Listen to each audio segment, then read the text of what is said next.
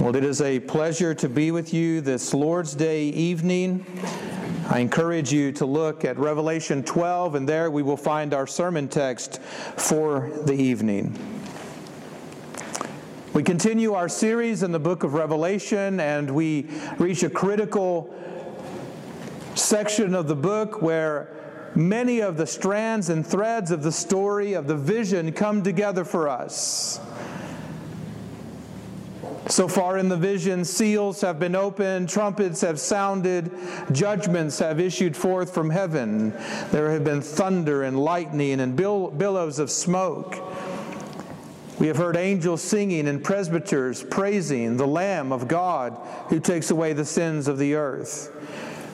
We have seen the souls of those who died for their testimony and the Word of God, dressed in white, holding palm branches in their hands, gathered around the throne of God, all worshiping and praising the Lord God Almighty. And all of this is happening on the Lord's Day in the Spirit. This is not John's imagination. This is the revelation of Jesus Christ. And John is revealing to us what he saw. In Revelation 12, John sees a couple of signs. And these signs indicate to us something significant and meaningful about the judgments of God and the purposes of God in the earth. And here we see the story of stories come to a head, reaching its climax in a great war. This story makes the most sense if we're able to reflect back on all things we know from the Old Testament and trace the storyline from Genesis coming forward into the book of Revelation. And we will do that in just a moment as we try to tie together a few things to help us understand clearly what is at stake in this vision of a woman, a dragon, and a baby. Revelation 12:1 and following is our sermon text for the evening. And if you are willing and able, I invite you to please stand for the reading of God's most holy word.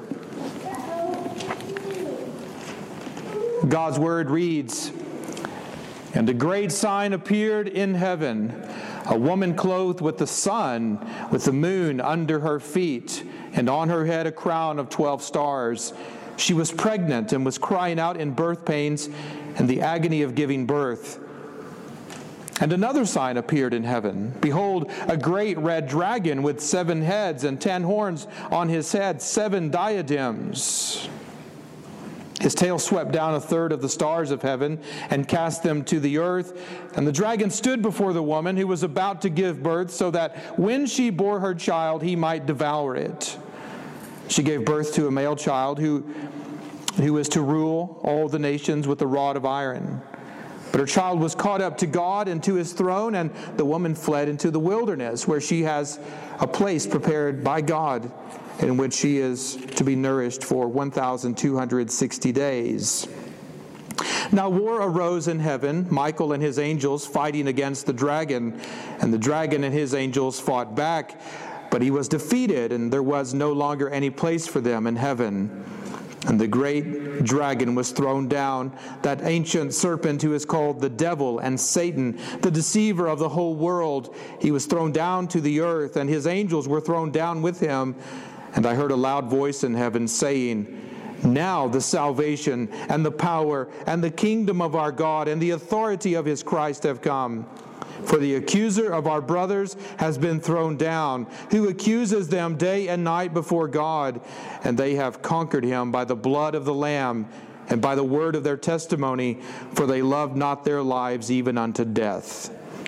Therefore rejoice, O heavens, and you who dwell in them. But woe to you, O earth and sea, for the devil has come down to you in great wrath, because he knows that his time is short. And when the dragon saw that he had been thrown down to the earth, he pursued the woman who had given birth to the male child. But the woman who was given the 2 wings of the great eagle, so that she might fly from the serpent into the wilderness, to the place where she is to be nourished, for a time, and times, and half a time. The serpent poured water like a river out of his mouth after the woman to sweep her away with the flood, but the earth came to help the woman. And the earth opened its mouth and swallowed the river that the dragon had poured from his mouth. Then the dragon became furious with the woman and went off to make war on the rest of her offspring, on those who keep the commandments of God and hold to the testimony of Jesus. And the dragon stood on the sand of the sea. And that is the word of the Lord. May God add his blessings to the reading, the hearing, and the preaching of his word. And all the church says, amen. You may be seated.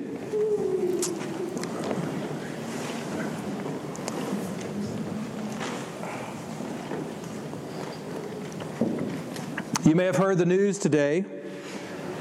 This morning in Egypt, worshipers gathered in a church on Palm Sunday. Leaders of the church standing before the congregation dressed in their white robes, palm branches in their hands.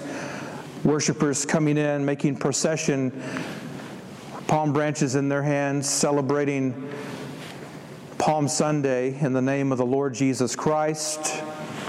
And at some point in the service, bombs went off. Bombs that had been placed and hidden under the front 2 rows of pews,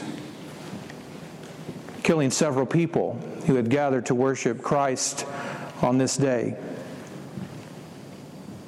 We gather here in the peace and comfort and the safety of the gospel. We thank God for these gifts. To us, worship is not a dangerous exercise, but to many of our brothers and sisters throughout the world, it is quite dangerous.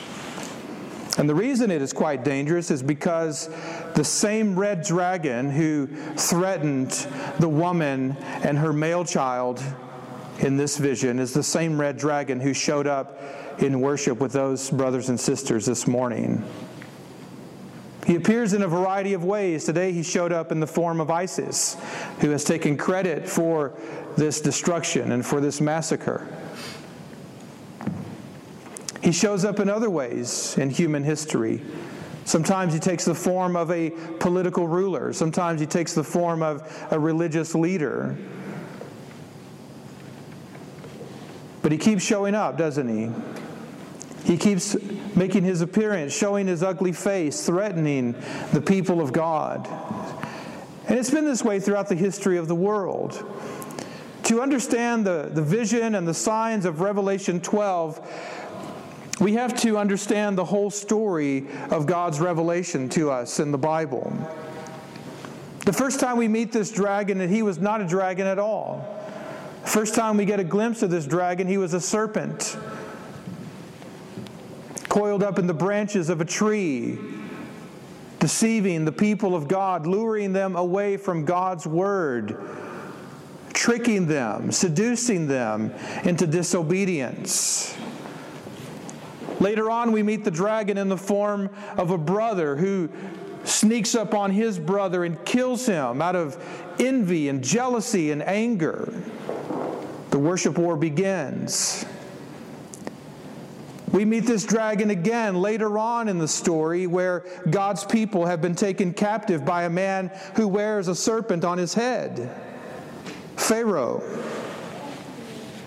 The prophets refer to Pharaoh as a dragon who is to be slain by the power of the Word of God. It was that dragon who initiated the slaughter of innocents in his own land. Recall how Pharaoh wanted the firstborn of all of the male children to be killed. Like a red dragon, he was crouched in front of all of those pregnant Hebrew women who were about to give birth to their children. And if you think those days are gone, you haven't read the news lately. Planned Parenthood does this on a daily basis. Like a red dragon crouched in front of expecting mothers, seeking to devour their unwanted children. Some things never change. The serpent changed over time as he evolved from a serpent in a tree to become a dragon. He manifested himself in a variety of ways. He appeared in the desert in the form of many serpents, striking out against the people of God who were complaining and arguing and grumbling about God's provision in their life. And God sent Moses to make a bronze serpent, stick it up on a pole. Anyone who looks at it will be healed, indicating that God will deal with the serpent. He will deal with the dragon in His own way, in His own time. He's not exalting the serpent or the dragon, but simply saying this thing will have its end. Job tells us that the dragon or the serpent was so terrifying that no one wanted to face it. When God confronts Job, who has been saying to God, "How long will I suffer? Why does this keep happening to me? Where are you when it hurts?" And God comes to him and says, "Let's talk about a few things, Job. You think you understand life, but you don't understand much about life." And God asked Job to explain a monster to him, a creature, a dragon that no one could tame, that everyone was afraid of. No one really knows what kind of creature it was. It might have been a galloping crocodile, for all we know. It might have been some other sort of thunderous lizard, but the description of it fits this red dragon quite well. His teeth were a terror. His back was made of rows of shields, shut up closely as with a seal, one so near to another that no air could come between them. They were joined to one another. They clasped each other and could not be separated. The serpent's hisses flashed light, and his eyes were like slits of the dawn. Out of his mouth went flaming torches. Sparks of fire leaped forth. Out of his nostrils came forth smoke as from a boiling pot and burning rushes. His breath kindled coals, and a flame came forth from his mouth. In his neck was strength, and terror danced before him. The folds of his flesh stuck together, firmly cast on him and immovable. His heart was hard as stone, hard as the lower millstone.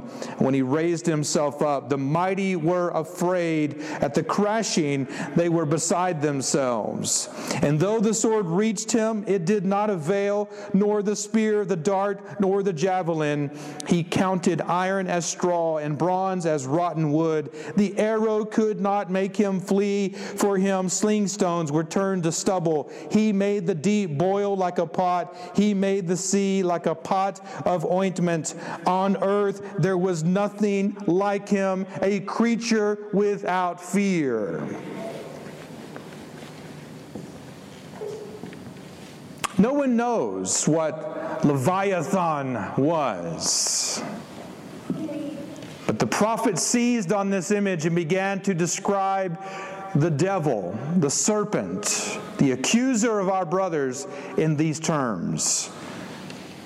He is a dragon that terrorizes the world, and there is not a man alive that can bring him down. It is this dragon that appears before a woman in a vulnerable state. This is the sign in heaven. She's in the midst of her labor pains, and the dragon is awaiting to deliver the child, to devour the child that is delivered. Who is this woman? This is the woman who has appeared to us from the beginning. On the one hand, it is our mother Eve, to whom was given the promise that through the seed of the woman, the mother of all the living, God will raise up a seed who will crush the head of a serpent. And so from the beginning, her story has been tied to the story of the serpent. Israel comes along. Israel is the woman. Israel is the woman who is in labor pains. She is the one out of whom will come the deliverer, the Savior. Judah will be the one who will give birth to the Savior. And not just Judah, Bethlehem, the house of bread. That's where the Savior will come from. A woman there will give birth to a male child, to the seed that will crush the serpent's head. God said in Genesis 3, I will put enmity between you and the woman, and between your offspring and her offspring. He shall crush your head, and you shall bruise his heel. From the beginning, the serpent, the dragon, has been on watch because God has spoken. And God never lies. God always keeps his word. God always does what he says he will do. And the serpent has been awaiting the day when this male child, when this seed will come into the world. Thus far, no one has been able to touch the dragon. No one's been able to hurt him, threaten him, strike fear in his heart. And yet, every time a male child was born through this line, he was there seeking to devour it. His venom has touched everyone. His bite has injured everyone. His sting has poisoned everyone. Through the years, he has evolved. He has gotten stronger and more terrible. So that finally, in this vision, we see the great showdown. The promise of God that a woman giving birth to a male child who perhaps will crush this serpent's head. Who is this woman? It's Mary, the mother of Jesus, representing all of faithful Israel, a daughter of Eve. Who is this male child? It is Jesus, the Son of God, Son of Man, the seed of the woman born by the power of the Holy Spirit. Who is this dragon? It is the ancient serpent who has always been around, but on this day and in this vision, he will finally meet his match. Mary represents both Israel going back and also the church going forward. She is the mother of the living. Her son is the Savior of the world. God said through Isaiah that in that day the offspring of the woman will punish Leviathan, the swift and twisting serpent, with his hard and great and strong sword, and the offspring will slay the dragon that is in the sea. These promises have been echoing through the story for generations. And not only have the people of God heard the promises, but the enemy of God's people have heard the promises. And so every time there is a woman expecting a male child, he is there waiting, crouching, hoping to bring down that child. He appeared once again, didn't he, in the story of God's people, this time in the form of King Herod. He ordered the slaughter of the infants in and around Bethlehem. So all the boys, 2 and under, were massacred because a mighty king was threatened by babies. Babies who were born into the world bringing promise and hope. Babies who might not only take away his throne as king of the Jews, but more importantly, take away the throne of the dragon. And so this male child is born into the world, and the sign tells us the story in this apocalyptic imagery, doesn't it? The child is born, the woman is crying out in pain, the dragon is standing there waiting for the child to be born so that he might devour it. He wants to consume it. The male child comes into the world, and this child is the hope of all the nations. Our translations say that he will rule the nations with a rod of iron. This is a reference to Psalm 2. And in Psalm 2, we have God looking at the nations and saying, "Why do the nations rage? Why do the peoples plot in vain? Why do they scoff and make their stand against the Lord and against His anointed one?" In light of the vision, we would say, why do they side with the dragon? And while we tremble in fear and we are nervous at news reports and we fall asleep at night crying, we wake up in the morning agonizing over reports coming to us through our news channels and feeds, Psalm 2 tells us that the Lord God Almighty throws back his head and horse laughs at the nations. Is that all you've got? Is that all you can do, is rattle your sabers and flash your teeth and show your claws? Is this the best you can do? And he issues a threat to the nations. Kiss the Son, lest he be angry. Worship Jesus Christ, lest the wrath of the Lamb break out against you. And the idea of kiss there is you're blowing kisses to him in praise. This is what worship is. You're kissing the Son of God. Why? Because this Son of God, this King, this Lord, this male child, seed of the woman, will rule the nations. And not simply rule. The word rule in Revelation 12 isn't rule the way you think. It's the word shepherd. He will shepherd the nations with a rod of iron. That rod of iron that strikes fear into the hearts of the enemies of God is the same rod of iron that gives us comfort. We still say to the shepherd, "Your rod and your staff, they comfort me."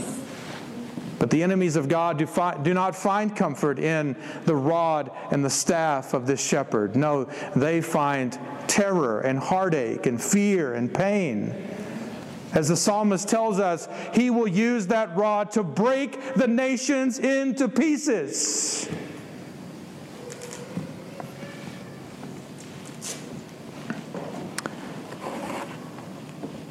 The vision tells us that a war breaks out in heaven as a result of the birth of the Son of God into the world. He's taken away. How is he taken away? Well, through the ascension. In this vision, the Son of God we don't see the Son of God conduct his life of ministry, go to the cross, suffer death, get buried, and come to life and ascend. All of that has been said before in the book of Revelation. We've already seen the Lamb that looks as though it has been slain. But now we see that as the dragon has tried to devour this male child has been exalted, lifted up. He has ascended to the right hand of God. And this is what John has been seeing through that window, through that door in the sky in the universe next door. Then a war breaks out.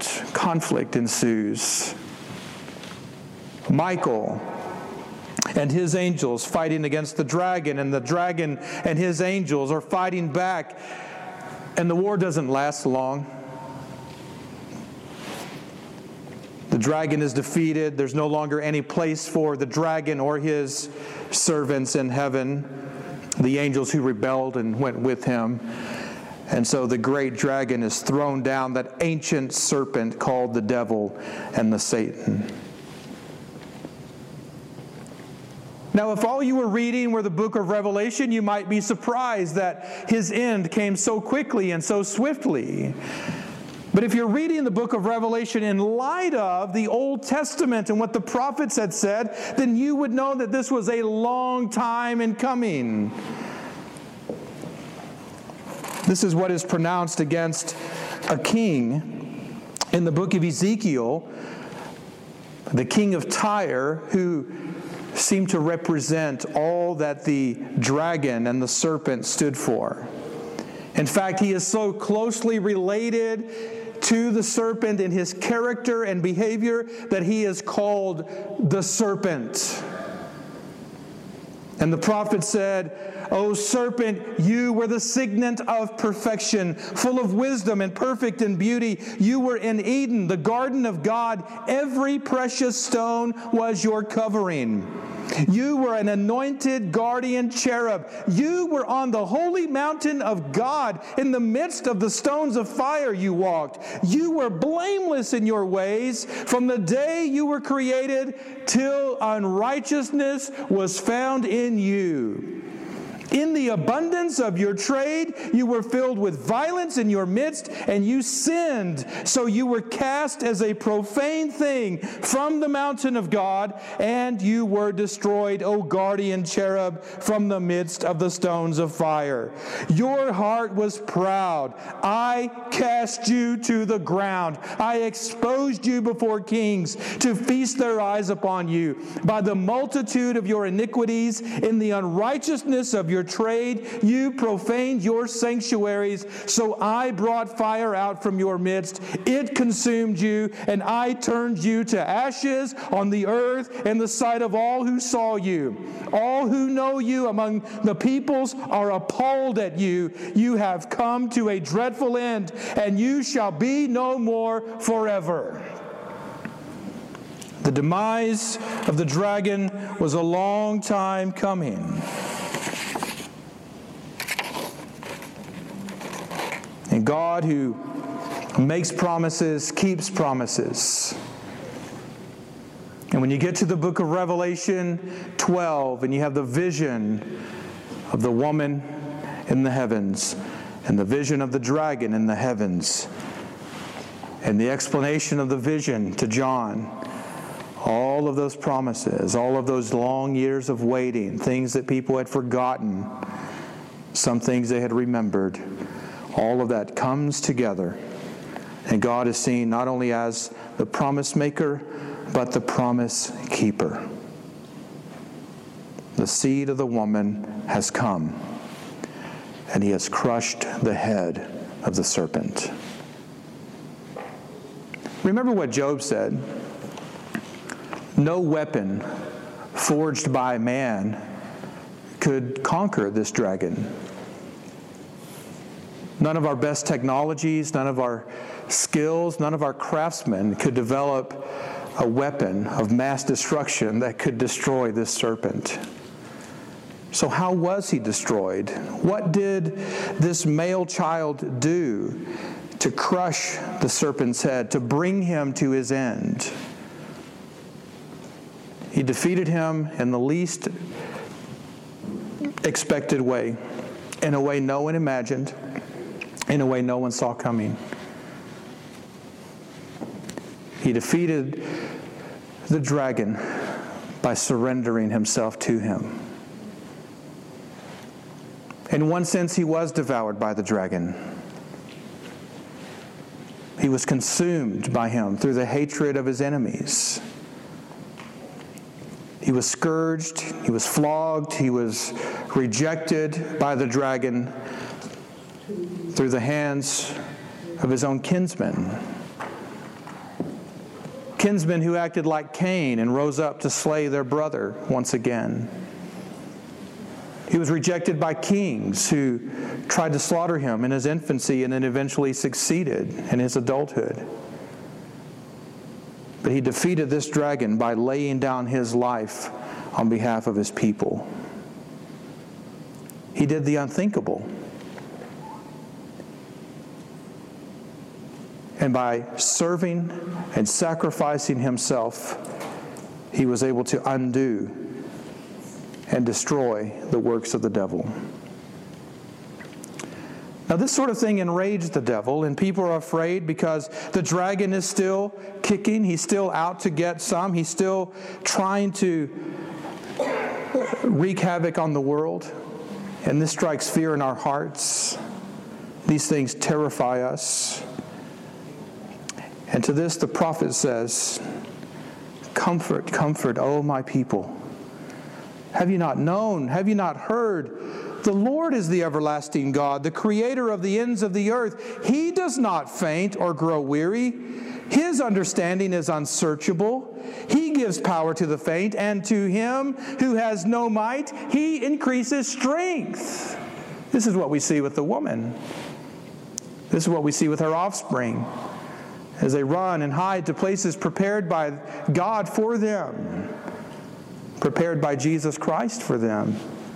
Remember how he said, I go to prepare a place for you, and I will come back to you. And now these places have sanctuaries. These people have sanctuaries, places to go and hide in the midst of their fear and trauma, in the midst of their strain in life and the struggles they're having. Yes, they run out of strength. Yes, they are afraid, and yet they are comforted by the promises of God. Remember how the woman went away carried on the wings of a great eagle. Unless you think, well, that's good for her, but not for me, let me remind you that the prophet says, even young people grow faint and weary. And young men shall fall exhausted. But those who wait upon the Lord shall renew their strength. They shall mount up with wings like eagles. They shall run and not be weary. They shall walk and not grow faint. This is the promise of the Lord our God. In this vision, the dragon goes off to make more war on the rest of the woman's offspring. He is out to get the church of Jesus Christ. He is out to bring down our brothers and sisters throughout the world. And yet, as he goes out with his rage, goes out in his fighting, he seems to forget or fails to notice that these people that he keeps slaughtering, that he keeps sacrificing, are overcoming him by their blood and by the word of their testimony. For they refuse to give up on the gospel of Jesus Christ. They do not love their lives so much as to give up on Christ. They love him so much that they remain faithful even in the face of death. I want to encourage you. I want to encourage you with these words, that no matter how hard things get, no matter how rough life seems to you, don't ever give up. Don't ever surrender. Never give up to the enemy. Never cave in or release from your hands the gospel of Christ, or never cave in on the testimony of Jesus. Times are probably going to get rougher for us before they get easier. And yet we find great comfort by watching our brothers and sisters throughout the world suffer faithfully and tirelessly for the cause of Jesus Christ. What do we see in this vision of the woman and the dragon? We see the conquest of the Lamb over the dragon. And we also see the conquest of the people of God over the dragon's influences in their lives.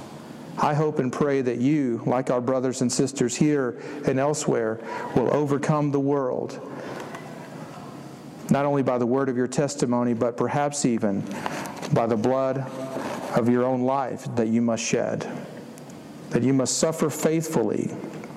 And as you follow the Lamb into the new heavens and the new earth, you will find yourselves bearing the cross all the way, but not bearing the cross to a destructive end, bearing the cross to an end of salvation, an end of peace and hope in the Lord Jesus Christ. How do we conquer? We conquer by the blood of the Lamb and by the gospel of Christ and by loving Christ more than we even love our own lives.